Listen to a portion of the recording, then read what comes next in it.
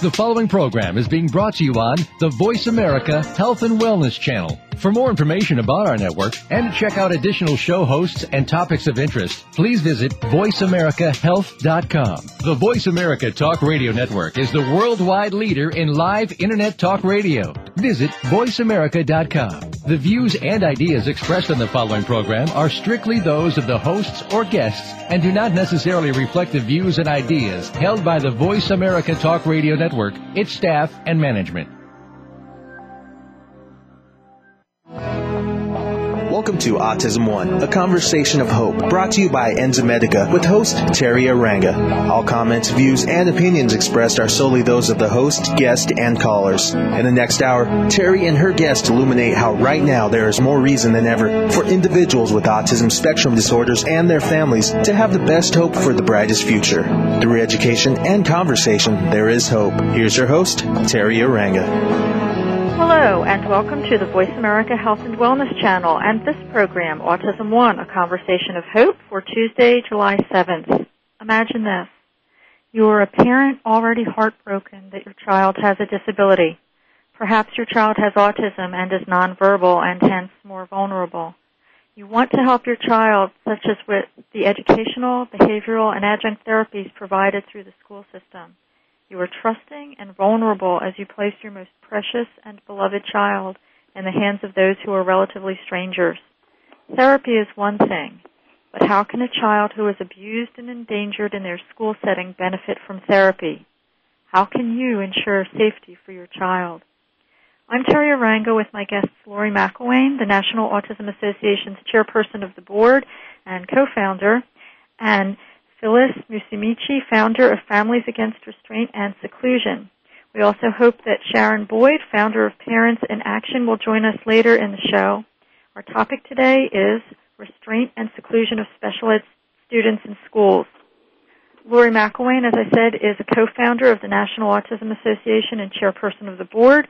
She has an extensive and diverse background in advertising, marketing, public relations, and consumer behavior, working with national, regional, and local accounts.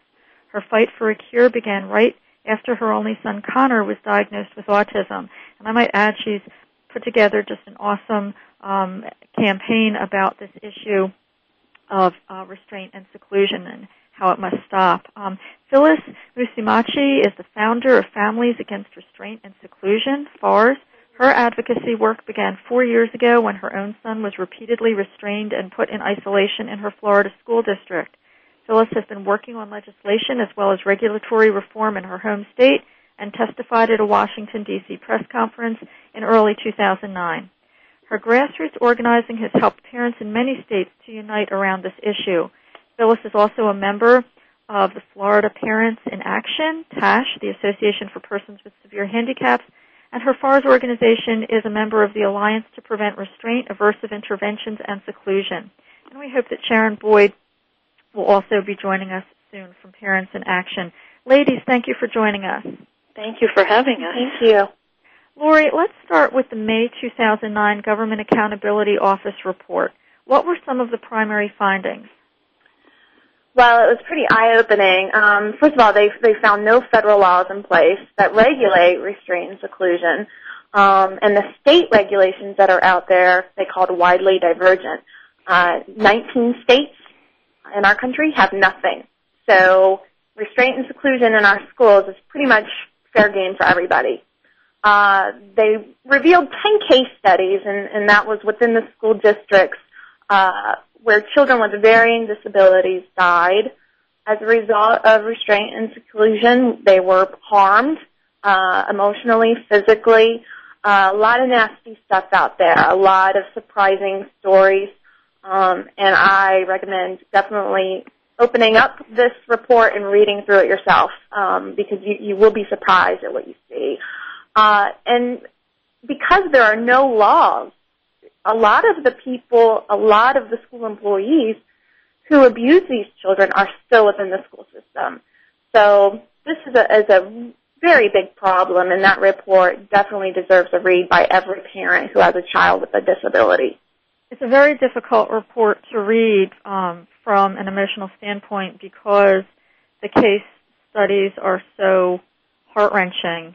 If if listeners would like to read this report, I believe you have a link to it, a hyperlink to it, at your National Autism Association.org/abuse.php page. Is that correct?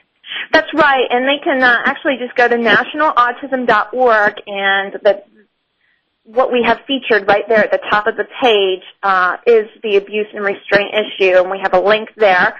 If you click on that link, you'll be able to get to the report. All right, now, ladies, does this differ from other settings? Do other settings, such as mental health settings, and I even hate to use that terminology when I talk about autism because I want to see it, taken out of the DSM-4 as a psychiatric disorder. We know it's a whole body condition, but does this differ from other settings? Are there regulations for other types of settings in place? Hi, this is Phyllis. As far as I'm aware, there are regulations on a federal level for institutional type settings, group homes, wilderness camps. I know they're looking at strengthening those laws, but I'm not familiar with them to the point where I can speak too much. I just know that there are laws in place, and they are regulated, and there is a reporting system put in place. They're not as strict, though, as advocates want them to be. They need to be cleaned up also. Okay. Yeah, if my child who had, say, for example, Asperger's was displaying some puzzling behaviors in a group home, he would be afforded more protection than if he were displaying those behaviors in a school setting. Is that That's correct, yes. And my point is the school system should be following the same procedures as the mental health organizations, if not more strict, because they should be setting an example for these kids, starting with early intervention. Mm-hmm. What they're doing right now is setting up some of these kids for institutions. Yeah. And, humane and safe is humane and safe in any setting. Mm-hmm. And a person's a person. You treat them humanely, and you don't endanger them. Ladies, which states do have something in place? Which states have nothing in place? And of the states where there is something in place, is it sufficient enough of the time? Well, I could tell you what states don't have any regulations, and that's Wisconsin, Wyoming, Vermont, South Carolina, South Dakota, North Dakota, Oklahoma, New Jersey, Nebraska, Mississippi, Missouri, Kansas, Kentucky, Louisiana, Indiana, Idaho, Florida, Georgia, and Arizona. I know that Phyllis could really cover this subject a lot better than I can. She's been at this for 3 years. I know she has something in place in Florida, but it's not adequate. So, Phyllis. Well, what I believe is the states that do have something in place, I don't believe that they're following these regulations or whatever they do have in place 100%, because there's no accountability, there's no follow-up, there's nobody overseeing this to make sure that anybody's following these procedures. The school districts police themselves, so we have to take what they're saying and believe what they're saying, and hopefully that they are following these procedures. My particular state, all we have in place is a guideline. The guideline was created by the Department of Education with a team. I was on that team where there was, I think, 26 people. I was one of 2 parents. There were 2 mental health people, 1 attorney, and the rest were all school and DOE people. We came up with a document, released it to the DOE. When it came out about 2 weeks later, there were quite a few changes on it that the team had not made. That document was released to the Florida school districts. We had 67 school districts, and they were told to create their own guideline based on the guideline that was given to them by the DOE. Now, to me, that doesn't make sense. You're going to have huge amount of room for errors with 67 different guidelines. They need to come up either with one state guideline for each state or one federal guideline, which is what I'd like to see.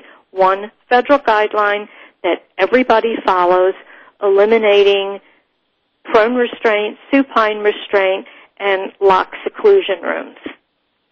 Well, many people may not know what some of these terms mean, Phyllis, prone restraint, supine restraint, and why they're dangerous. Not only our listeners, but the very, people we're talking about, the people who work with our children in the schools.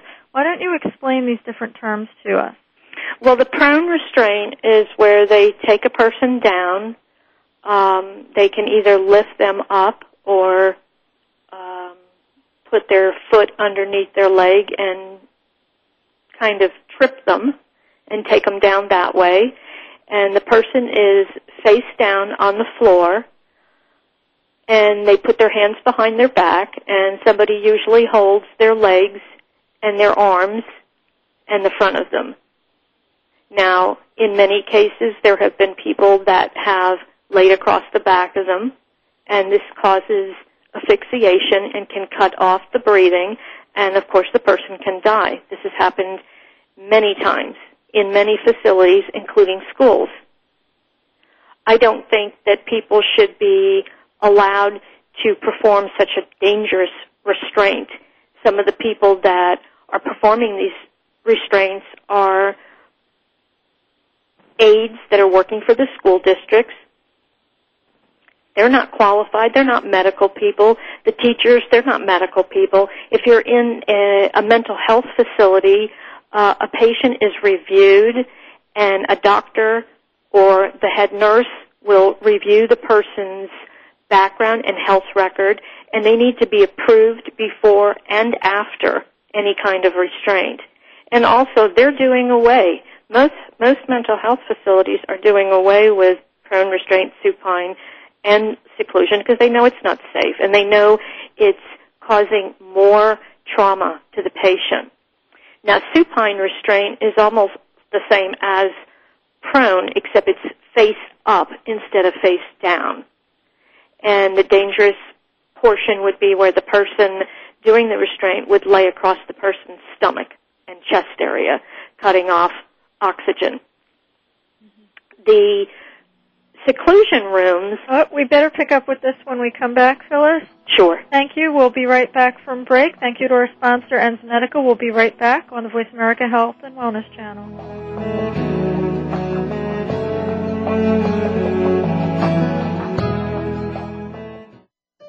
Opinions, options, answers. You're listening to Voice America Health and Wellness. More and more parents of children affected by autism are discovering enzyme therapy as an important part of their treatment program. Digestive enzymes help to break down the foods which may enhance nutrient absorption.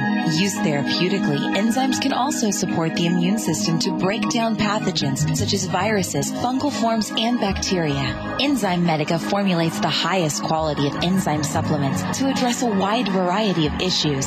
Lacto, a broad-spectrum digestive enzyme focusing on the complete digestion of milk proteins. Gluten Ease, high in DPP4 activity, known for its ability to help break down gluten. And Virus Stop, an enzyme formulated to assist in the body eliminating pathogens. Enzyme Medica provides the purest enzyme products, free of fillers, anything artificial, and of all common allergens. We are dedicated to education and helping you find the best products for your children. Learn more today at www.enzymemedica.com. Inside all of us lives a warrior. We win battles with our careers, our finances, our children, our pets. It's time that the warrior within wins the battles with our own being. Modern-day Renaissance man Ori Hofmeckler dispels eating urban legends and fitness myths in Voice America Network's The Warrior Within, your guide to nutrition, energy, sex, and survival. Ori sets the record straight and will help you become leaner and healthier for a lifetime. The Warrior Within broadcasts live every Wednesday at 9 a.m. Pacific on the Voice America Health and Wellness Channel. Tune in for your guide to nutrition, energy, sex, and survival. If you've tried everything on the market and can't seem to get the radiant results you want from your skincare routine, it's time you stop shopping and start listening. Skin Health Today will help you take charge and start making smart choices for a lifetime of radiant skin and positive self-image. Join host Celeste Hilling and her esteemed panel of experts every Wednesday at 4 p.m. Pacific Time, 7 p.m. Eastern Time for Skin Health Today on the Voice America Health and Wellness Channel. Your life, your health, your network. You're listening to Voice America Health and Wellness. Welcome back to Autism One, a conversation of hope with Teri Aranga. If you have a question or comment, call us toll-free at 866-472-5792. Now back to the program. Here's Teri. Welcome back. We're talking about restraint and seclusion of special ed students in schools. We're here with Lori McIlwain, Phyllis Musumeci, and Sharon Boyd has joined us. Sharon Boyd of Southwest Florida is mom to 5 children. Her oldest son, Austin, has been diagnosed with moderate to severe autism, and since his diagnosis 7 years ago, she's been very active in the autism community with her main focus on advocacy. She recently founded Parents in Action, PIA Inc., which is an organization that empowers parents through training and mentoring to advocate more effectively for their children. The members stand together at IEPs, school board meetings, and when attempting to pass laws at the state and federal level to improve the lives of individuals with developmental disabilities, especially autism. Before the break, Phyllis was telling us what prone restraint is, supine restraint, and Phyllis, you were about to tell us about seclusion. The seclusion is where they can take a child and put them in a room that is locked or unlocked. Usually it's a locked room or somebody stands in front of the door. Sometimes there's a window, sometimes there's not. Sometimes it's a concrete room, sometimes it's padded, and there's usually nothing in the room but the child. I don't know about anybody else, but to me a seclusion room is the same as solitary confinement. And the last time I heard solitary confinement was used for prisoners, not children with disabilities. These kids are born this way. They're wired different. They have sensory issues, and sometimes they cannot maintain in a regular environment. There are things that affect their nervous system, and they need to be helped. I would like to see the school systems create sensory rooms for these kids so that they can go into a sensory room when needed and work out their feelings and emotions, and somebody's there to talk them through it if needed, not locked up in a concrete seclusion room where they're isolated, scared, and traumatized. Did a child hang himself in one of these rooms? Yes, he did. That happened, I believe, in 2004.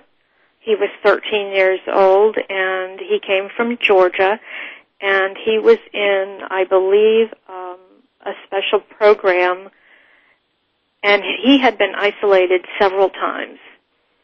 And this one particular day, his teacher gave him a belt to hold up his pants. A rope, because he didn't have a belt on. And he had told them that he didn't want to go in the seclusion room, that he was afraid to be in the seclusion room, that he was scared, and he begged them. And they put him in it and locked him up, and he took that rope off, and he hung himself. Yeah. And that's a couple of weeks after he told them that he wanted to commit suicide. Yes, he did. And we were talking about the prone restraint before the break, and Lori, I believe you were sharing a story about something that happened to a little girl there. A 7-year-old girl, the staff had held her down, so prone restraint, she was face down. So this is multiple staff members. They did not realize that she had stopped breathing until they rolled her over. She was blue and limp, pretty much already dead at that point. So, and the reason that she was held down for that one, what she was doing that was so wrong that she needed to be restrained was she was blowing bubbles in her milk and was told to stop.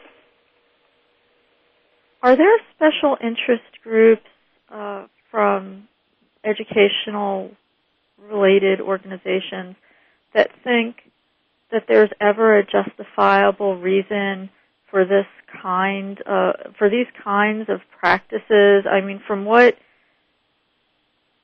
do they do this because of lack of training? For which, do they do this for convenience? Do they say that they don't have enough time or energy to do things right? Or those are the responses that we're getting, Teri, and I have to say, I mean, there are appropriate responses to the things that we're sending out in relation to this issue, and there are inappropriate responses. I've been a little bit surprised at some of the responses from teachers. Some would say, I'm infuriated that fellow teachers are doing this. It's excessive. It's wrong. But other teachers are writing saying, but we don't have the resources, but we don't have what we need in the classroom, but these children are difficult to handle. The appropriate response is abuse is never okay. Putting a child in danger is never okay. You know what, though? We need help.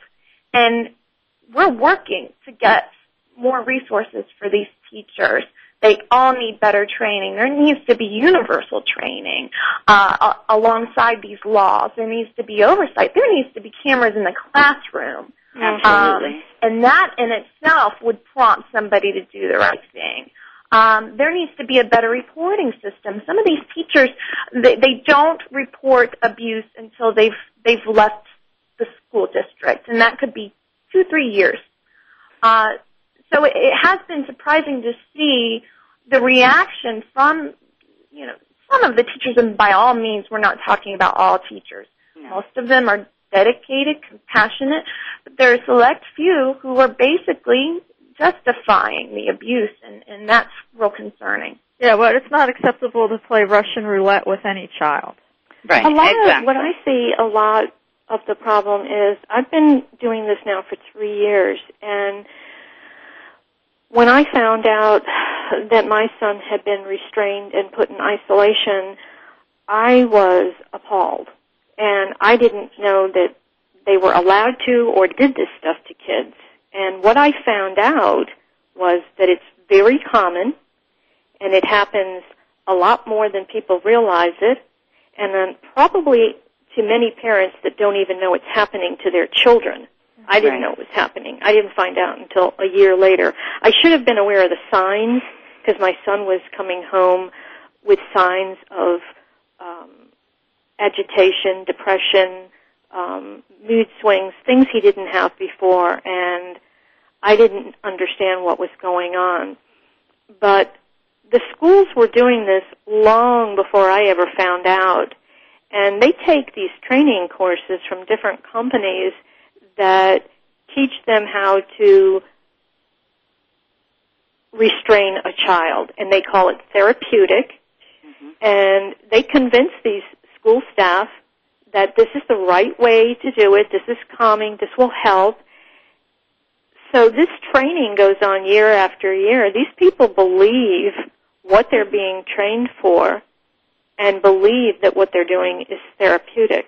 And I think what we have to do as parents and as advocates, as we need to change the culture and the thinking of what these people are now doing in the public school system. Because right, if they really and I think believe something that's really important, as Phyllis said, not knowing. My son is functionally nonverbal.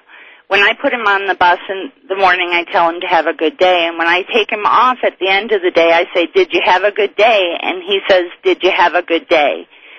And that's the extent of what I know went on at my son's school, unless the school tells me otherwise. And that's why the mandatory reporting is so incredibly important, and also videotape to me is incredibly important, because I will never know unless somebody lets me know. That's right. And I think any parent deserves to know what's going on with their child in school. And also videotape is not only to protect our children. It's not to hang the teachers. It's nothing like that. It can be used as a teaching tool as well. This is what happened in this situation. How could we do it differently so that it doesn't escalate? But instead, right now we need they see to it as an invasion. Proper training for the teachers and undo the damage that has been done to them. Absolutely. I feel like they have been brainwashed into believing that restraint and seclusion is okay for our children.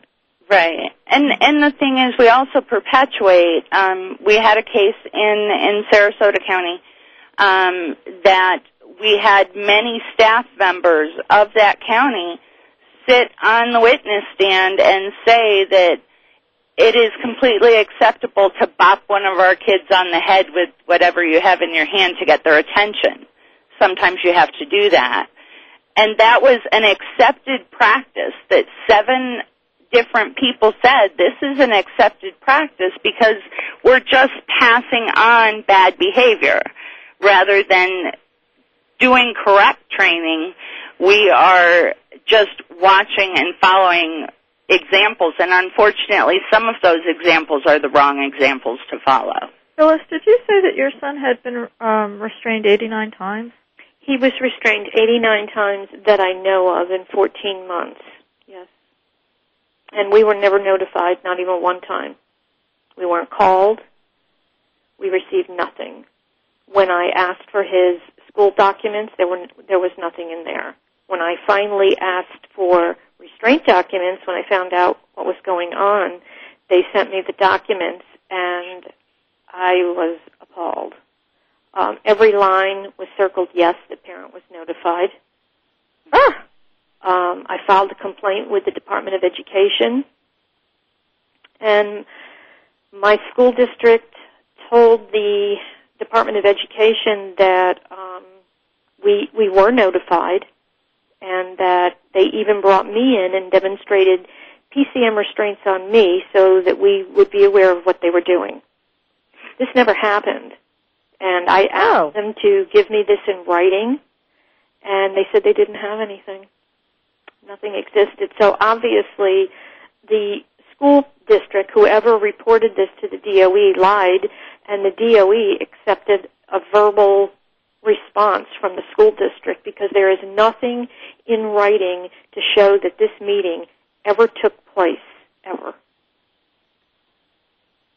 I couldn't even get them to tell me, okay, if the meeting happened, what was the date, the time, who did the demonstration, who held the meeting, how many people were there, what were their names, nothing. Because it never happened. Exactly. But this goes to show you how far they will go to cover themselves and to protect each other. Right. Right. More on this when we come back from break on the Voice of America Health.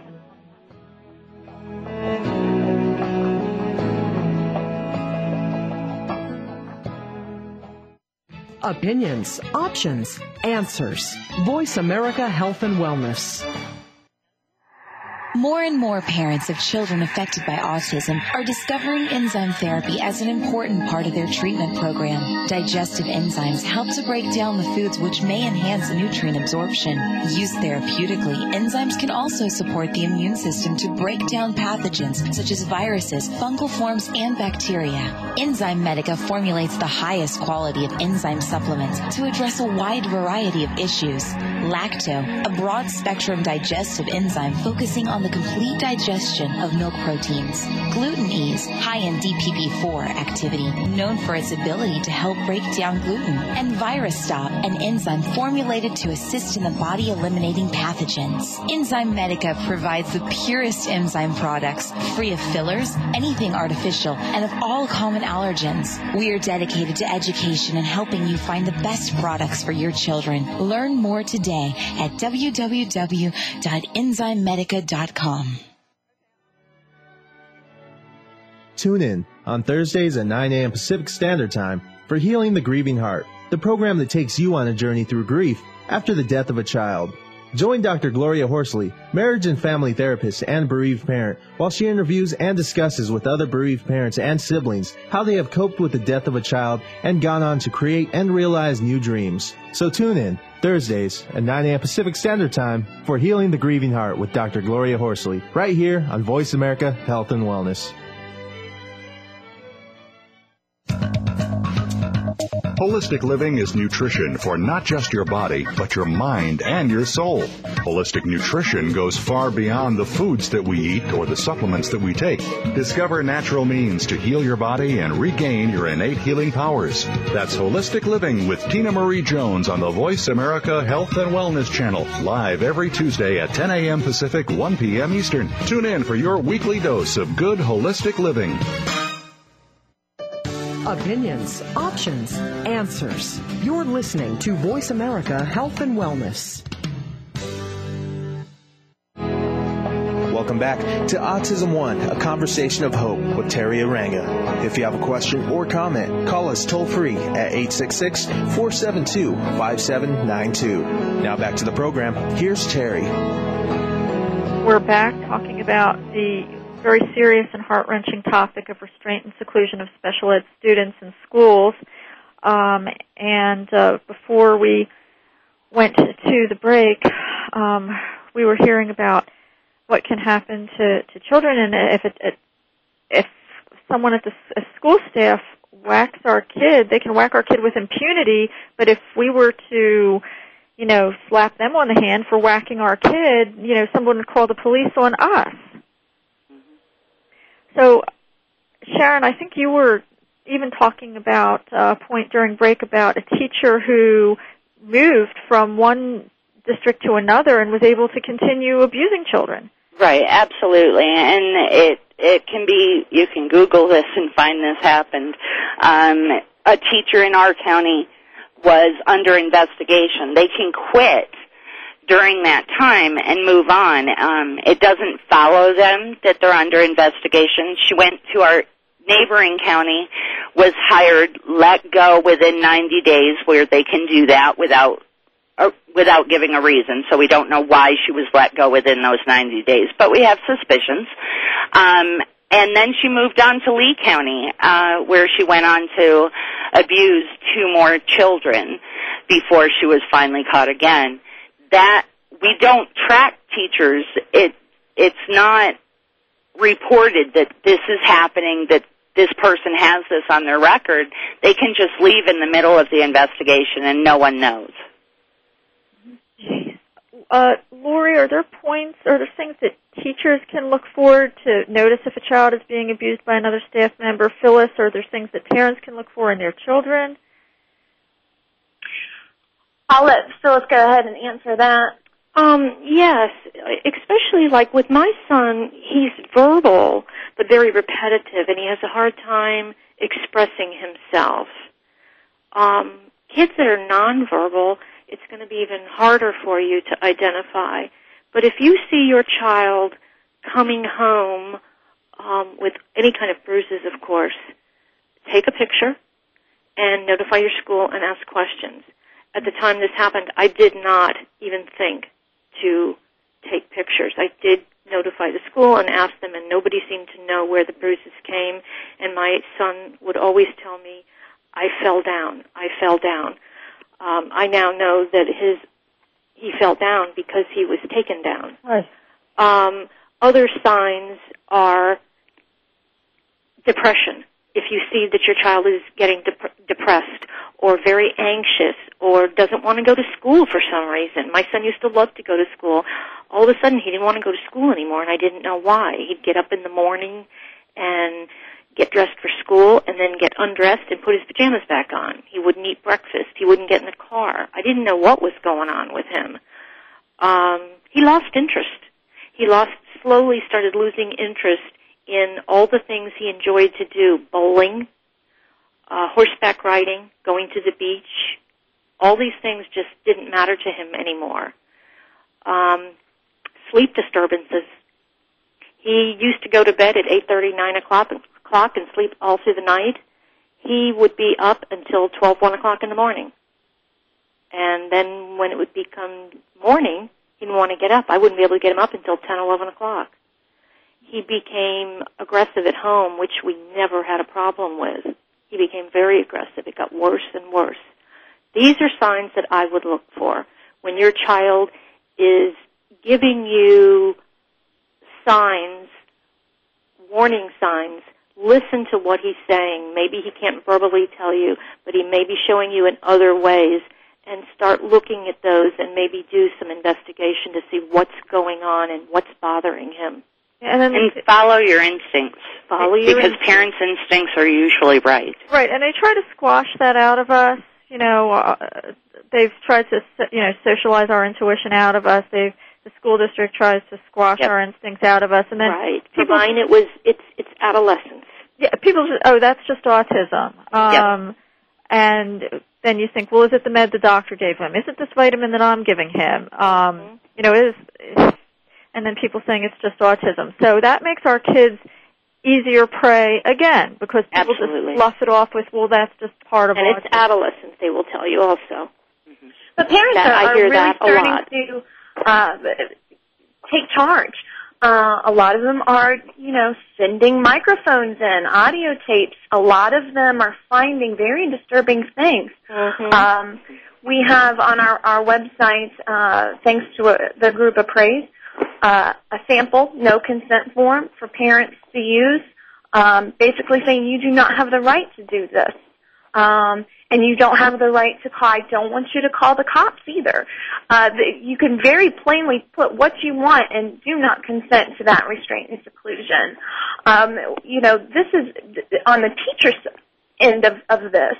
If you see a fellow coworker aggressive with a child in a cafeteria, on a playground, outwardly for everybody to see, chances are that same teacher behind closed doors is going to be a little bit more aggressive than that. Teachers need to be okay with filing a report, talking anonymously to somebody, going to the principal and saying, this is what I saw. You cannot be scared, because if you are, a child is going to get hurt. Right. So, teachers should not be afraid. Aides should not be afraid. They shouldn't be waiting 2-3 years before they finally get the nerve to speak up. How many children will be hurt by that time? Right. So the thing is that teachers are very much like, I'm a registered nurse. We are mandatory reporters, which means if we suspect child abuse, we have to report it. And yet, these things are taking place in school. It doesn't say you have to report it unless it's one of your coworkers. It says you have to report it. You have an ethical and a legal obligation. And so the concern is, why is this going on for a long period of time, knowing, oh, yeah, she's like that? Why is it going on and we're not mandatorily reporting? Because they sure don't waste time to report us for a bruise on our child. Really, really good point. Well, Lori, what is being done at the federal level? Tell us about Representative George Miller's initiative. Oh, he's been great. He's the one that's held the hearings on this issue. They've been working on legislation for the boot camps, for the behavioral modification camps out there for troubled kids. Those aren't regulated either.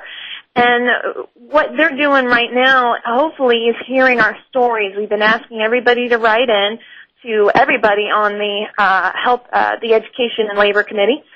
And, George Miller in particular has just really stuck his neck out for our kids, so he needs our full-blown support. Hopefully legislation will be written up soon, federal legislation. It's definitely needed. That GAO report spelled that out. It's needed. Hopefully people are listening and our lawmakers will step up. All right, so again to our listeners, there's a link, nationalautismassociation.org/abuse.php, and there are steps given for you to write to your legislators. Representative Miller needs support and backing and corroboration on this issue. Every citizen out there listening to this radio show right now needs to write to their legislators about how these inhumane practices need to stop. Would you like to add anything to that, Lori, Phyllis, or Sharon? Well, they can also go to nationalautism.org. It's a shorter URL, and that's our homepage, and the abuse and restraint link is right there at the top center. Well, ladies, what can parents do if they find out this is happening to their children? I think you've alluded to something that sounded like, should we ask for this in the IEPs? I mean, I've told my son's schools in general, I don't even want a grumpy employee working with my son. If someone's grumpy, if they don't like their job, they don't need to be there. So, right. I actually had it written into my son's IEP.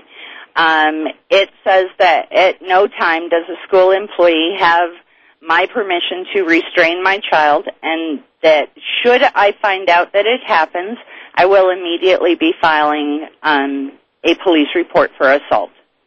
And it's written clear in my son's IEP. Well, tell us about the experiences of parents who have done these things. What kind of recourse did they have, and what kind of results did they see? I know there were some people at the hearings.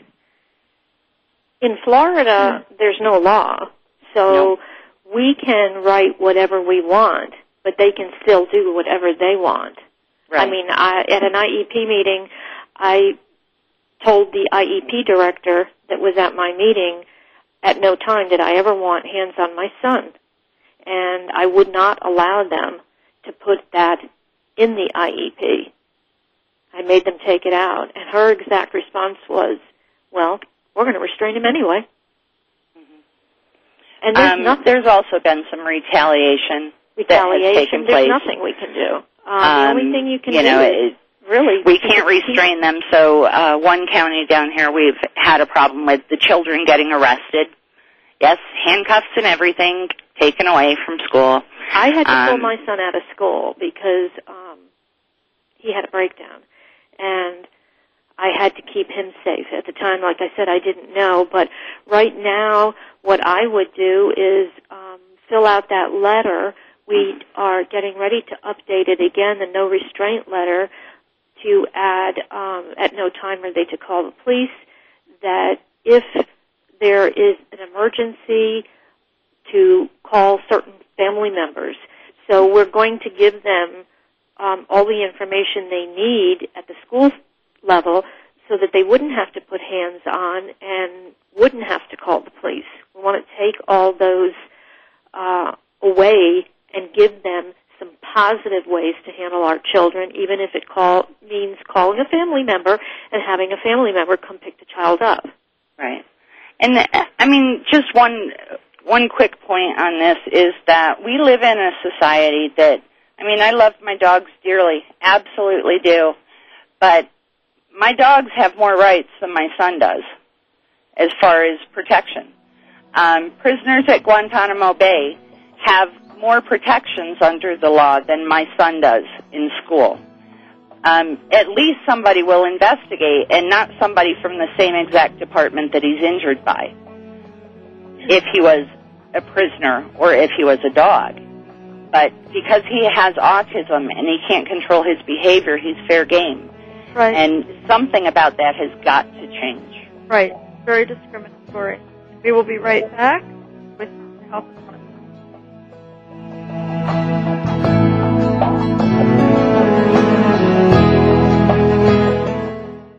Learn more. Live better. Voice America Health and Wellness.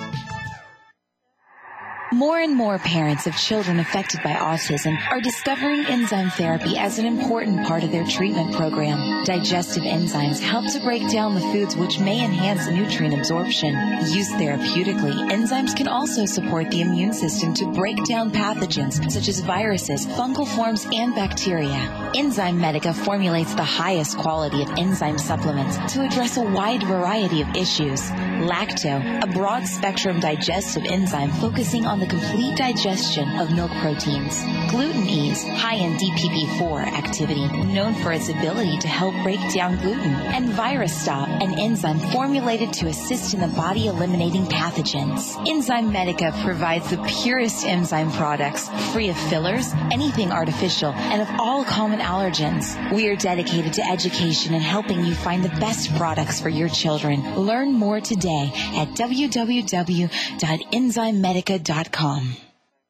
If you have a loved one that is undergoing treatment for substance abuse or mental illness, you owe it to them and yourself to tune in to 1 Hour at a Time with host Mary Woods. This compassionate and educational talk show will help you help those that you love by better understanding their condition and their personal recovery process. Tune in every Monday at 12 noon Pacific Time to 1 Hour at a Time on the Voice America Health and Wellness Channel. Recovery begins this hour. Dad, can I ask you something? Sure. There's this girl I kind of like. Say no more. You just have to impress her. Okay, but how? Just, I don't know, pick up a lot of heavy things around her. Like what? You know, desks, chairs, people. Grunt if you have to. Grunt? Yeah, be like, oh! There you go. You don't have to be perfect to be a perfect parent. When you adopt a child from foster care, just being there makes all the difference. To learn more, call 1-888-200-4005. A public service announcement brought to you by Adopt U.S. Kids, the U.S. Department of Health and Human Services, and the Ad Council. Opinions, options, answers. You're listening to Voice America Health and Wellness. Welcome back to Autism One, a conversation of hope with Teri Aranga. If you have a question or comment, call us toll-free at 866-472-5792. Now back to the program. Here's Teri. We're back with Lori McIlwain of the National Autism Association, Phyllis Musumeci of Families Against Restraint and Seclusion, and Sharon Boyd of Parents in Action. We're talking about restraint and seclusion of special ed students in school. And just to give you some website addresses again, nationalautismassociation.org and familiesagainstrestraintandSeclusion.blogspot.com. You can find some resources there, including sample letters at the National Autism Association website, a letter to send to federal lawmakers and to make telephone calls, a sample letter to send to state lawmakers and make telephone calls. The states with no regulations in place are listed, and it's very important for everybody to please do this to protect the children. Well, ladies, what is the importance of networking? Networking is so important because it helps you get the word out and helps you spread it all across the United States. Absolutely. I think it's also a matter of school district tried to convince you like to think my son's I'm the only one. An isolated incident. Right. And through networking, I found about 150 Florida parents that this was happening to, and then it started to spread throughout the United States, and now I have contacts all over. Laura, you were talking about a girl with cerebral palsy and autism while we were on break. I was just going back to Sharon's point about how they end up either in different school districts or even within the same school, and this little girl was with leather straps tied to a wooden chair, and she was obviously emotionally traumatized, but she was abused, hit. The school board found that they were not liable because they didn't have the training and the supervision. So the teacher still works at that school. Wait, what? They're not liable because they don't have training and supervision? No training and no supervision. And another case where, a little boy, he's 14, he was face down. A 230-pound teacher sat on him. He died. This was in Texas. The teacher currently teaches in Virginia. So it's a problem all over, and we definitely need those cameras in the classroom first and foremost, along with this federal regulations and better reporting system. This is just a nationwide crisis. We're seeing more kids being handcuffed, more kids duct taped. We're hearing stories from everywhere of this happening, and our kids are getting bigger, and it's only going to get worse unless we do something to make it better right away. But you're saying this is happening to smaller children as well. You're saying large staff members are sitting on light children. In Palm Beach County. There's no reason for us to have to, I don't think, I'm sorry, this is forceful, but I don't think in Florida or in the United States we should have to pass a law that says you don't sit on children. Right. But unfortunately, we are actually at a point that we have to pass a law that says you may not sit on a child. Or hit them. It's disgusting. It makes no sense. But teachers can take this into their own hands. They don't need a law to say if you use a restraint, it should be documented. You know, if you're not trained to use it, don't use it. In Palm Beach County, my district is restraining children in pre-K. That's prone restraining. That's 3 and 4 years old. Right. There actually was a child up in Port St. Lucie that was restrained, and technically by the rules that they're working on, it would be okay because you can restrain because of property destruction. But the property destruction was he was breaking his crayons and he ripped up his paper. Oh, gosh. So just because it says on paper property destruction, imminent danger, it's left open to interpretation. My son's swinging at himself. Somebody may read that as imminent danger. However, he's not going after them. So it's way too open, way too broad. We have to protect these children. Mm-hmm. I like how one professor put it. He said many restraints are little more than assaults on weaker people. And especially when you have a nonverbal child. The case out of Atlanta was just heart-wrenching. Those parents sent in an audio tape. They heard those teachers smack that child over and over, and he couldn't say anything back. All he could do was run after each hit. And they actually called it a be quiet hit. Do you need a be quiet hit?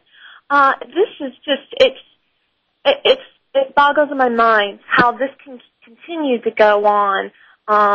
Definitely need cameras in the classroom to prevent all kinds of abuse, and the laws need to be in place so that the line is defined, because right now there is no line that's defined, and the teachers are finding themselves in situations where they are crossing that line left and right.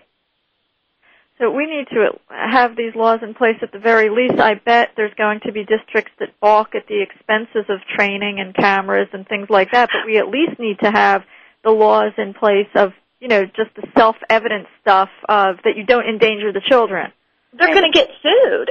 If they abuse a child, they're going to get sued, and that's a money loser too. So they have to install those cameras in order for everybody to be safe, including themselves. If I were a teacher, I would want that oversight, because you never know. One of the things here in Florida, because Phyllis has been working this so hard, had an amazing bill that was presented, and that would have taken care of the prone restraint, which would have put really good, stringent guidelines on what we're supposed to be doing. And they did. The complaint about it was the cost. I think that according to IDEA, our children are supposed to be taught by highly qualified professionals. So isn't that money already in there to be training them? So it really should have no fiscal impact on them at all. But the sad thing about the whole incident with the bill was the costs that they put on the bill were really fabricated. They weren't even costs that were legitimate. Good point. And our bill did not move. It didn't How move. can a bill that says you cannot hurt children not move? Not move, yep. Well, one example of where the funding comes in, was a 9-year-old boy in New York public school, and he was secluded 75 times over a 6-month period, to the point where his hands became blistered from trying to escape. He had urinated on himself, and the jury awarded that family $1,000 for each time he was put in that room. So, schools could either choose to give it to one family after they've been sued, or they can choose to put it towards keeping all the children safe. Right. I don't want money after the fact. I want my kid to be safe before the fact. It's like when people say that we're trying to win some sort of lottery to recoup resources to restore our children's health. We're not trying to win a lottery. No parent wants their child to be harmed in the first place. No, absolutely. Our therapy goes out the window. Our ABA, your early therapy. intervention is going, and your therapy is going right out the window.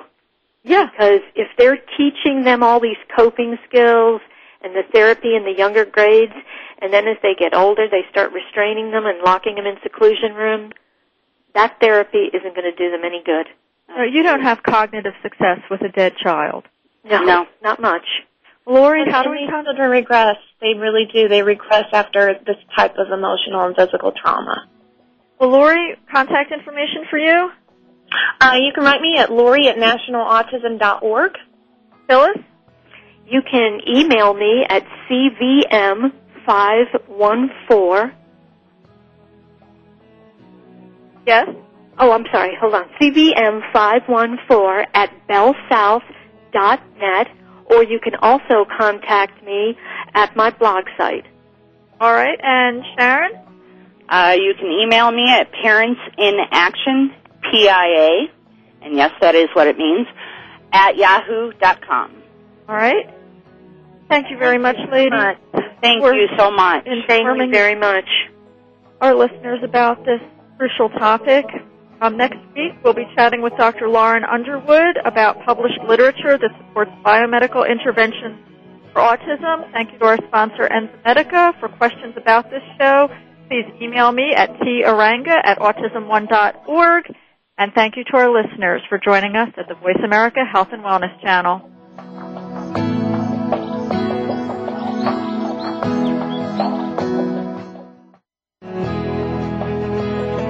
Enzymedica would like to thank you for listening to Autism One, a conversation of hope. To contact Teri or get more information, visit autism1.org. Tune in next Tuesday for another hour of education and conversation on Autism One, a conversation of hope with Teri Aranga.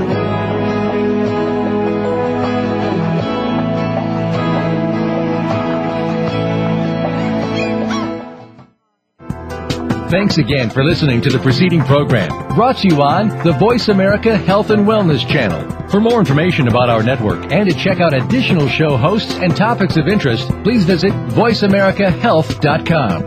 The Voice America Talk Radio Network is the worldwide leader in live Internet talk radio.